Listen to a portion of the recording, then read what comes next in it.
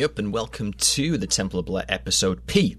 This is yet another entry into the history of Roadrunner Records series. This one kind of sits adjacent to the main ones that I've been doing.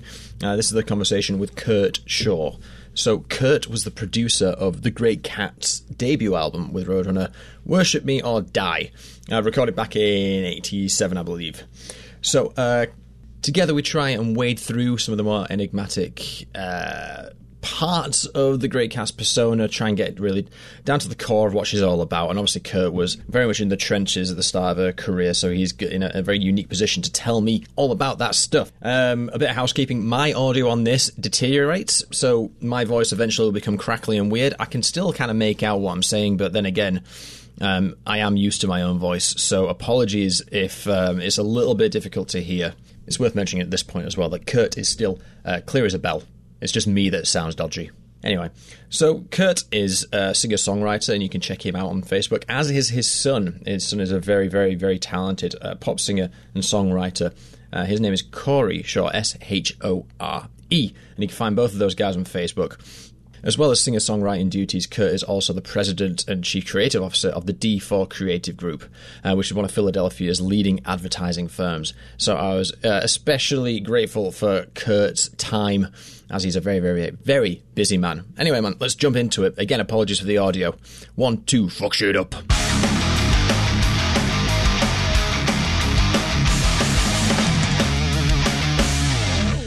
Hey, man. Hi, Kurt. How are you doing? Good. It's life is just so friggin' funny.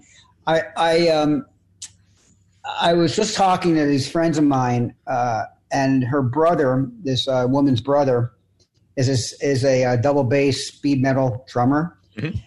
I haven't thought about the Great Cat record in years, and I am not kidding. An hour ago, yes. So tell me about some of the records you produced when I was doing music all the time. And, my recording studio, we did all the Cinderella records. Yeah.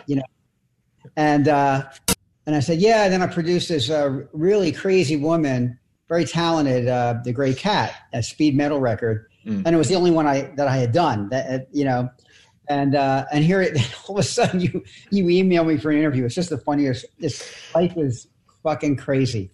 It's great. To be honest, man, what I do is I do this. I've been doing a history of Roadrunner Records, the whole label. I got it. There's a few parts in the history of that label which I just stop and go, that's really interesting, and it deserves its own focus. And the cat is one of them. So I started putting pen to paper today. I've got loads of material, and I was like, right, if I can just get 20 minutes of a script, and then I'll build like a presentation around it. But I thought, let's see if I can get people around those projects, because I know it was always quite a small band and quite a small team. So I was like, I wonder if anyone's kicking about these days. And I just thought I'd give you a quick Google, and there you were. That's fucking unbelievable.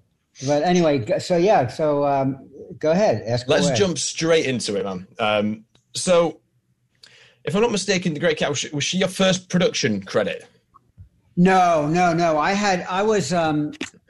real brief history for me is that I was signed as a recording artist when I was 19. Right.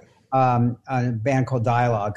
Mm-hmm. And it's still out there. I get calls every once in a while. Some people want to re-release it. And then I opened up a studio and started helping the Philadelphia rock scene, mm-hmm. And we were like right in the middle of it. And my partners, we had a studio out in the woods called KJM, K-H-A-E-M, and cool. Rock bands from all over the world would come. Mm-hmm. So we did all the Cinderella records except for one, I think. And then, because Philly's known more as an R&B town, like black music. So yeah. we were pop rock guys. So, the niche. What? You were the niche in the town. Yeah, for the rock stuff. So, and we had, the studio was in it was something called the old Derringer Gun Factory, mm-hmm. which the rumor was it built the gun that shot Abraham Lincoln. Wow. So, it was a really cool place. And we had this, we kept one of the natural rooms. So it was 25-foot ceilings, and the drums sounded like fucking cannons. So people from all over the world would come and record their drums. We did Operation Mindcrime, that album from, what was the band? Queensryche. Queensryche. Yep. Yeah, Queensryche. I don't know, a bunch of acts. So no, but I had a hit right before that I co-wrote and produced called "Catch Me I'm Falling," which was a dance record by Pretty Poison. Okay. you know. So, and then I produced some other acts, but I was really trying to get signed. I mean, we had a couple recording contract offers. I was the main writer and lead singer of the bands that we were in, but for some reason or another, like they either fell through or my other partners didn't want to do it. In fact, we got some English. It's funny because we got English. We were really a couple English, whoever signed, what was it, MCA? ELO's label wanted to sign us. You know, ELO from London. Yeah. But my partner said, "Oh, well, we want an American deal." And I said, "Well, you know what? We may not get an American deal. Sometimes it's better to come in as an import." You know. So anyway, that was that. Just seeing who signed those initially. ELO, Jeff Lynne's ELO. It looks like it's quite a myriad. I think there's Harvest, Warner Brothers. There's quite a few. I'm not sure if there's just one. There's EMI in there as well. I think they might have done some label hopping in their earlier days. Yeah, I mean, it was a label. You know, our manager got us the offer, but we didn't. We said no. You know, so who knows? You know, you go through life and that's it. So how did you get approached with the Great Kat then? What happened was really interesting. Have you ever? Did you speak to her? I'm sure you have. Have you spoken to her? I asked her for an interview, to which she said, "Send me 5 questions by email." To it, so I did, and he said, "Right, I'll give you the answers once you promote this new album that I've got out, Beethoven's 250th birthday, coming out in December." So I did that, and she answered all the questions. But yeah, it was quite light on detail, heavy on Kat, I guess is the best way of describing it. Yeah, she called me, I don't know, 5-6 years ago. Kurt, you know, you're the only producer I ever respected. Can you want to produce my next record? You know? And I said no. And I thanked her. I mean, I was very. What happened was I forgot who she had. She had a producer, and she was a firebrand, as you can imagine. You know, Juilliard graduate. She had not one blues lick in her body. She didn't bend notes. No. There's no bending. It's all precision playing, like a violin would play, right? Mm. And she fired the producer, like in a kind of in a rage, you know, like get the fuck out of here, you know, and just, you know, I hate you.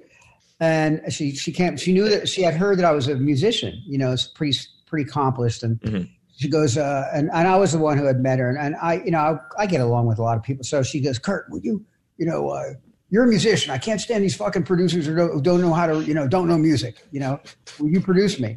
Right. So I said, on one condition, you know, and I was really strict about it. I said, there will be no, you know, there will be, I am not a person that you say, fuck you to. I'm from Philadelphia. We boot Santa Claus, you know? So, you know, I won't tolerate it. I won't tolerate it at all. We're there to do work. We're there to make great music. Yeah. As long as you have that attitude, I'll produce it. But if you go off on one time, fuck you. You know, and I was right in her face. Yeah. And she respected it, you know, like any woman, honestly. It was you know, and we went through the record pretty quickly. We plowed through it, you know, like I had all the charts and everything was charted out totally. I mean, and she got, you know, she would get a little bit rough with the drummer. You know, or she goes, come on, you motherfucker. You know, like she just curses all the time.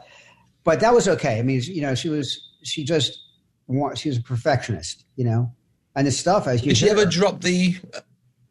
Yeah. This is the interesting thing, because she is a gifted musician. Yeah. But it seems like the attitude and the front is kind of what doesn't jive with people, and as a result, that's why she's not doing the Yngwie Malmsteen gig. She's not doing what Jason Becker would have done and things like that.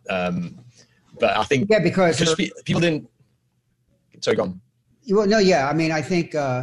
Listen, I cannot tell you anything. My relationship with her was great. You know, it was just very professional.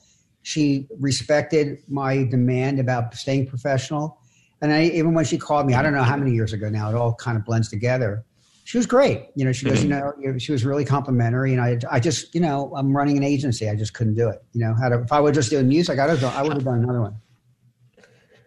Did you, when the shtick, I don't know how she would have presented it. It was going to be called Worship or Die, and it was going to be kind of have a very strong dominatrix sort of sadomasochist approach. Did that ever you in any way? Or did you just think, fuck it, it's just the music, let's get this down? I didn't care. Yeah, I was just looking at the music. It was really, and it was very challenging. I mean, that's again, everything was charted out, you know. So, I mean, that's just never done. I mean, we had a lot of metal bands and speed metal acts. They didn't chart. They didn't chart anything. It was just all rehearsed. They just knew their parts. You know, most of them, I would say half of them couldn't read music. You know, but she's Juilliard. You know, so. How long Roadrunner gave you in the studio? What? Speaking of which, do you remember how long Roadrunner gave you in the studio? Because usually it's like the budget for a debut album of that time for Roadrunner is about $5,000, and that's typically about a week, 2 weeks in the studio. So that's why the bands will have come in having rehearsed, because they only get one shot really. But obviously, if cats coming from a completely different background, it's a completely different approach they would have had to manage. I would look. You know, I'm going by memory. But I think it was probably 8 or 9 days, maybe 10, because she fired the producer like the second day. You know, so I had to familiarize myself with the music just to know what she was trying to do. You know, and okay. You know, so. You were brought in on the job when it was started, so it wasn't like a few weeks before. Hey, Kurt, can you do this record? It was like Eric Stoltz being sacked from Back to the Future. You were running in to save the day. We had 2 floors, so the studio was on the first floor or the second floor. My office was on the first floor, right? And I heard from my partner who was engineering it. He said, "Oh, Wayne, there's you wouldn't believe it was a big blow up." And then she just came downstairs and just, Kurt, I know you're a musician. Okay.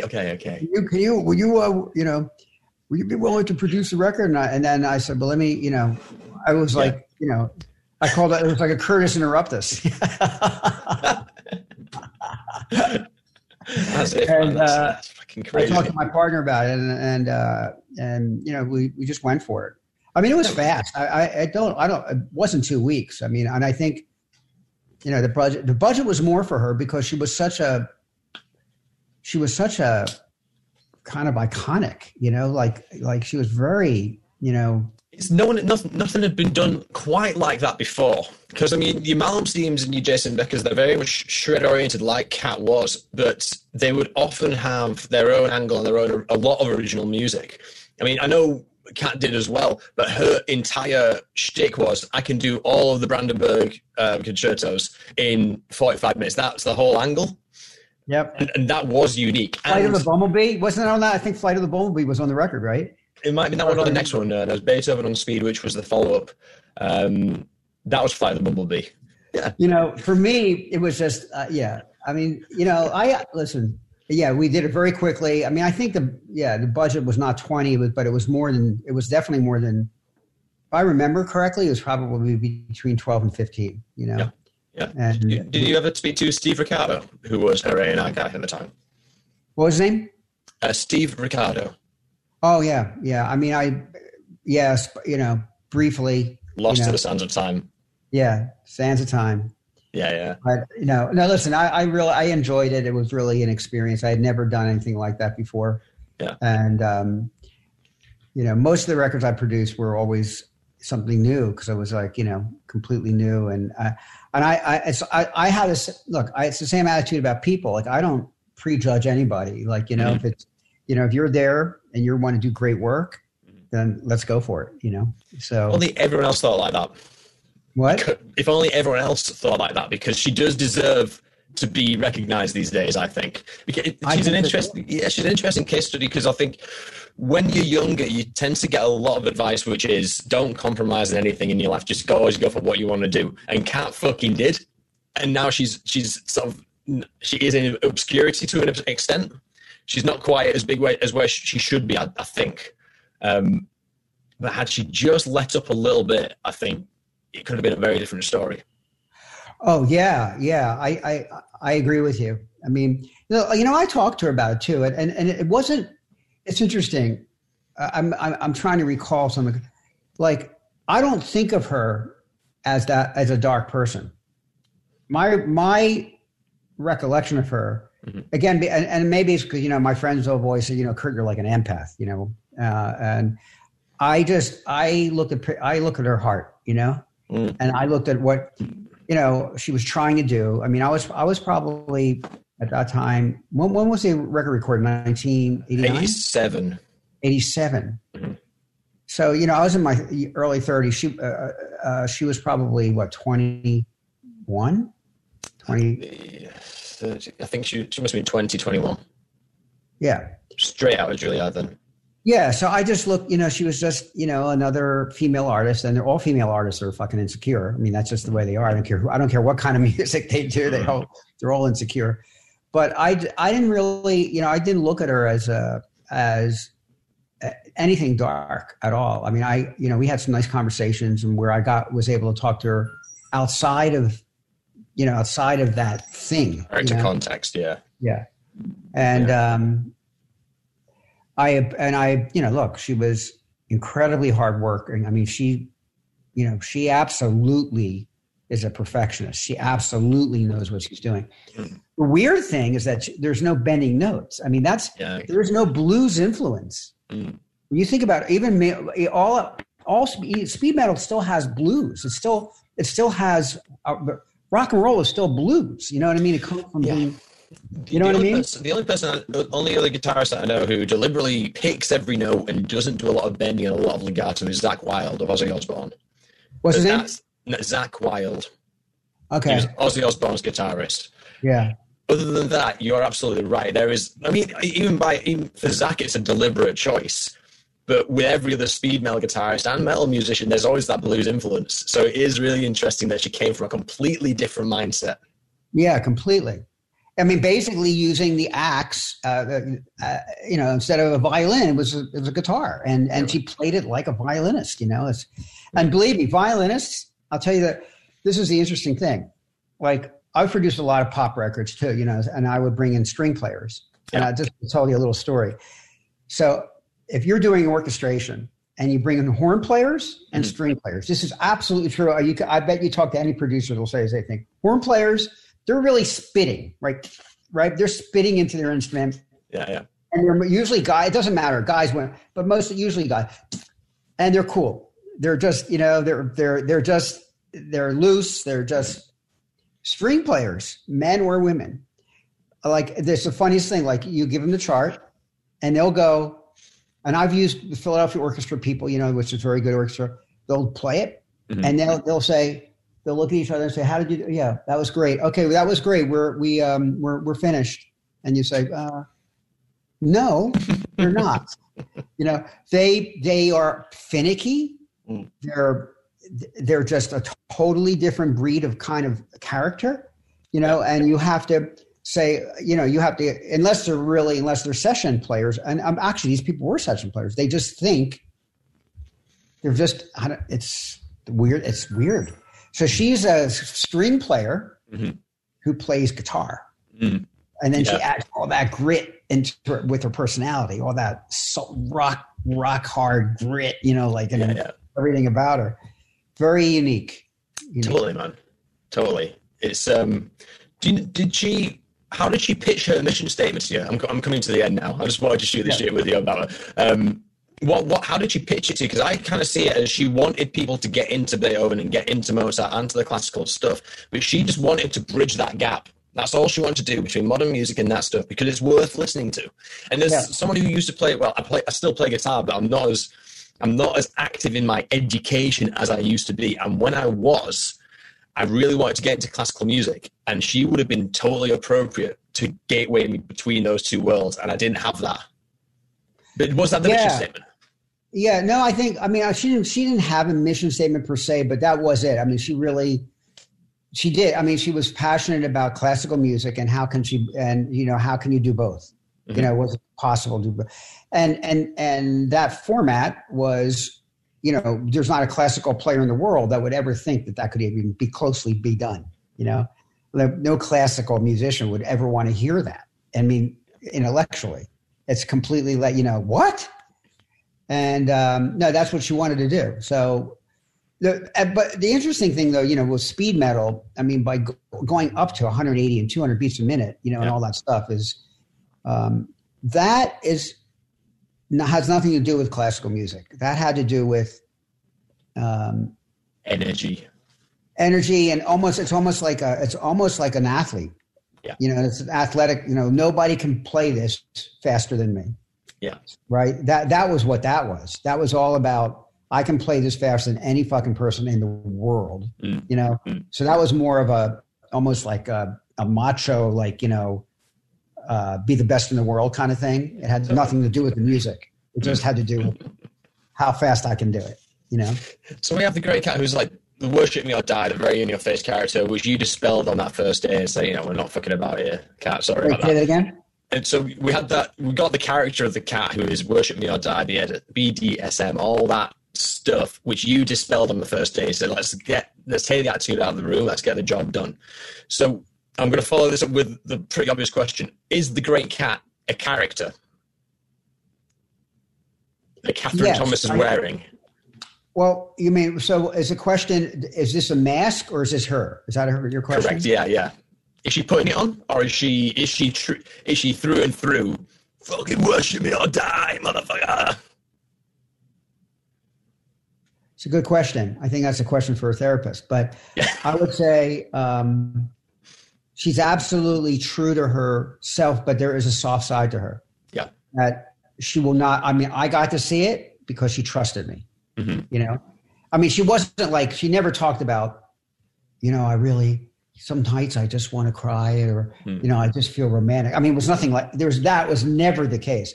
Yeah. But her passion, there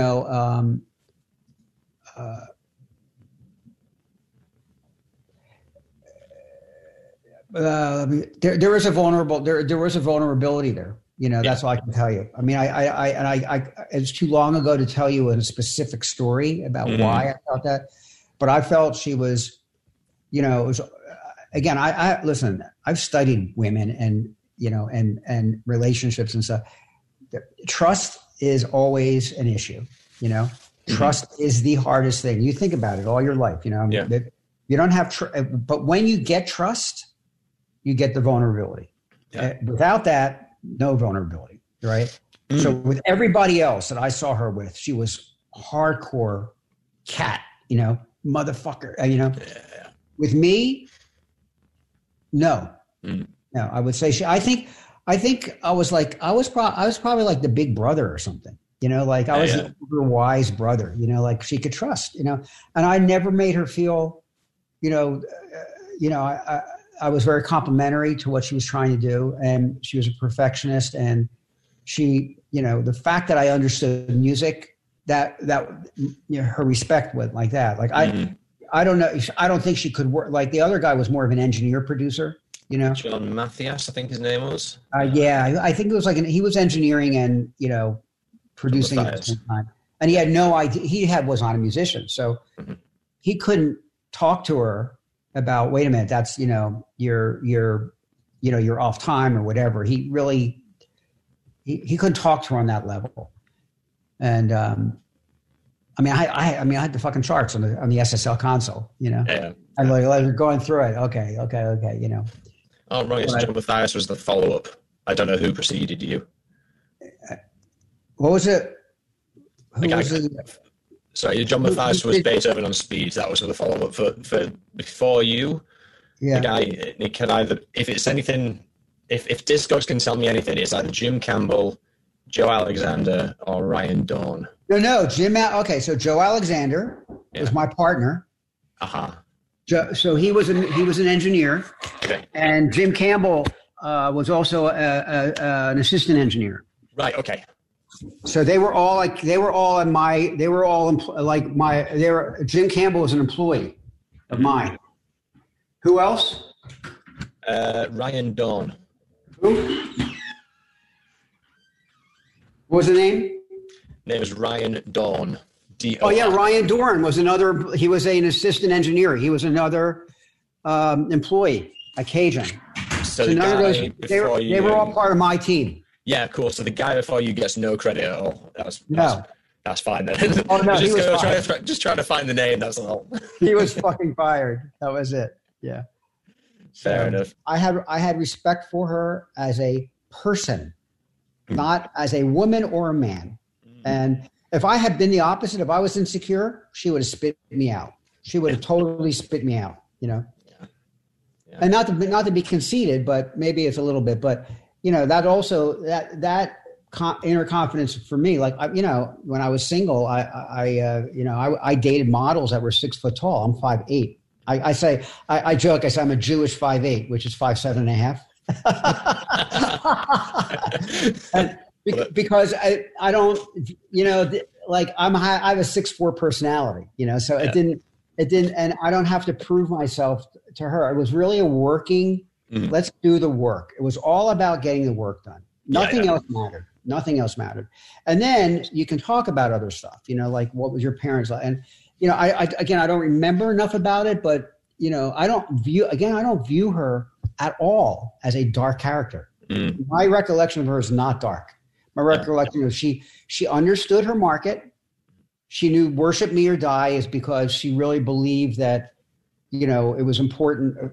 I mean, she definitely had like, it was important for a woman. I mean, I don't know if there were any women speed metal artists at that time. Were there? I'm not too sure. There were definitely women artists. What am I thinking of? Jade was a band that was fronted by a woman, Lita Ford, and the Runaways.